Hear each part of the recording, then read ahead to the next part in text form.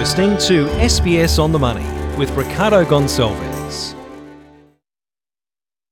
Hi everyone, this is your daily 10-minute business and finance news wrap for this Wednesday, the 28th of April 2021. Later we'll take a look at what Australia's most trusted brands are, but first to inflation, which came in soft, below expectations, meaning interest rates will stay low for quite some time. So the underlying measure, which is what the RBA looks at, hit a record low of 1.1%. That's way below its 2 to 3% annual target band.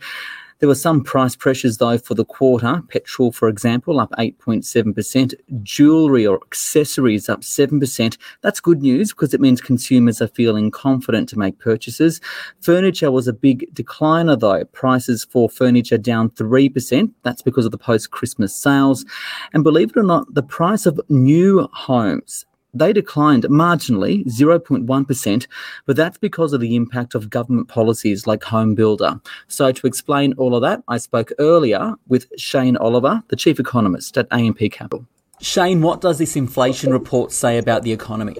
It's telling us that companies still don't have a lot of pricing power. Yes, some areas have gone up quite significantly, notably petrol prices, and were it not for the Home Builder house price subsidy, property prices as well. And we're talking here about new dwelling prices, not so much the land prices.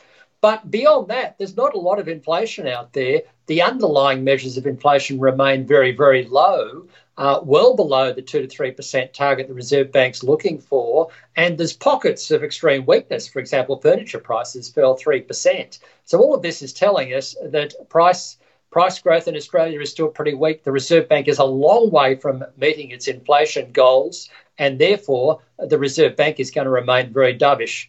Shorthand for saying rate hikes are still a long way off. Yeah, so no earlier than expected interest rate rise. What's the markets thinking, though? Because we were seeing all these movements in bond yields as well earlier in the year. We did see a sharp rise in government bond yields earlier in the year, and of course that was the bond market getting worried that sooner rather than later, central banks, including the Reserve Bank, would start to raise interest rates. Now, over the last month or so, that seems to have settled down a little bit. I think there's still a bit of risk on that front. If we look through to the current quarter, we will see a bit more of a spike in inflation, particularly as last year's drop in petrol and childcare costs drops out of the annual numbers. So we will see a bit of a pickup going forward, and therefore bond markets may still remain a bit edgy. But I think at the end of the day, we've still got very low underlying inflation pressures in Australia. That's what the Reserve Bank will focus on. They're going to strip out extreme movements in things like home prices once the government subsidy wears off and petrol prices. They'll focus on the underlying trend. Until we get decent wages growth in this country, it's hard to see a sustained pickup in inflation. Shane Oliver there, the Chief Economist at AMP Capital. The share market liked the news because the ASX 200 rose 0.4% to 7,064, adding around 40 points immediately after the data dropped just before lunchtime. So for more on that and the rest of the day's market news, I spoke with Adam Dawes from Shaw and Partners. Adam, the market liked the inflation report. Why? Yeah, it's an interesting one, isn't it? Because the market has been sold off of late on the back of a lot of this, expecting inflation to rise. But that number today was a little bit lower. And I think, you look at that, the band is around 2 to 3% that we think that inflation is going to work for. It came in a lot lower than that. I think there's issues going to happen around if there's workforce or labour issues and wage growth. They're the two things that we need to be mindful of. But the reason why the market liked it today, we're expecting inflation to be higher. It wasn't there. It was a little bit lower than expected, and that means markets move higher on the back of it. So what's the market now thinking? Those expectations of a rate rise earlier than 2024, have they really gone out the window?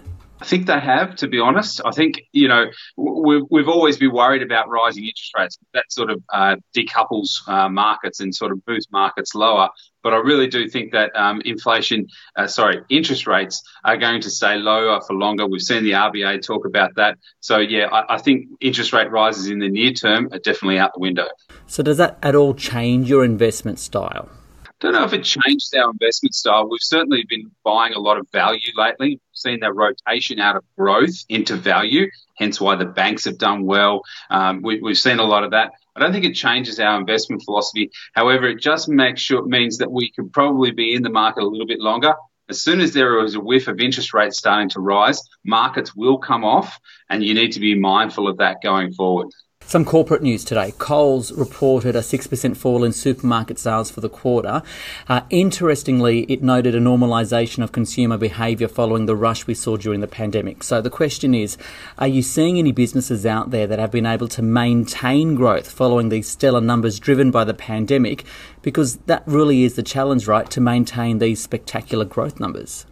Absolutely. As with Coles at 12% like-for-like sales, it's impossible for them to maintain that on an ongoing basis, where like-for-like sales are around sort of 2 to 3 to 4%. So it's really interesting. And we called it the pantry-demic. Everybody panicked and got out there and moved forward. Look, I think with something like the whole idea of businesses that are doing well post-pandemic, I really like Wesfarmers. They've done very, very well and will continue to do very well in that consumer discretionary space with Bunnings. I think Qantas is also going to do quite well out of this moving forward as well. You can look overseas to Disney, PayPal, those kinds of businesses as well. But with any pandemic, we know the weak ones get shaken out and they'll be moving, and the strong ones will get stronger. So, yeah, Wesfarmers is a good example of a company like that. And one final story, the CEO of JB Hi-Fi jumping ship to Premier Investments. It highlights just how shaky investors can feel about management changes because shares of JB Hi-Fi fell sharply today. What are your thoughts? Well, JB Hi-Fi has actually been off the boil around about 14% for the week. So we have started to see some of these post-pandemic businesses that have done well, Kogan, Redbubble, those Temple and Webster, all come off a little bit because of those sales. Now, everyone was staying at home, staring at a computer screen, saying, I need to get a new one. That now potentially isn't going to be needed because people are going to start going back to work. Yes, that management change is a bit of an issue, but Terry Smart, the CEO, has been in this role from 2010 to 2014. He heads up the Good Guys division at the moment. So I think that is a good result for JB Hi-Fi. I think the reason why the market got a little bit more skittish today around JB Hi-Fi is that they neglected to give full year 2021 guidance for sales as well as earnings. And I think that's what the market's a little bit more concerned about at the moment. Adam Dawes there from Shaw and Partners. Now, every year, Reader's Digest commissions an independent survey to determine Australia's most trusted brands. And this year, just over 3,000 Australians were surveyed. So, to find out more, Anna Napoli spoke with Reader's Digest Managing Director Zoe Mounier. So, what are consumers' favourite brands? Okay, so our top 3 brands, first up we had Band-Aid, and number 2 was Dettol, and number 3 was the Cancer Council.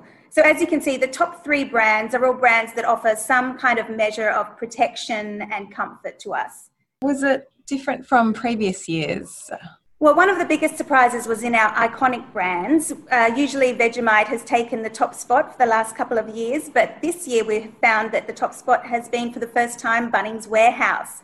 So I think this reflects a lot about the last year we've had with the coronavirus and people doing a lot of ISO renos and, a lot of DIY. So, a trip to Bunnings was one of the few indulgences that we could actually enjoy. So it's not a surprise that it's slipped into the top spot for the first time this year.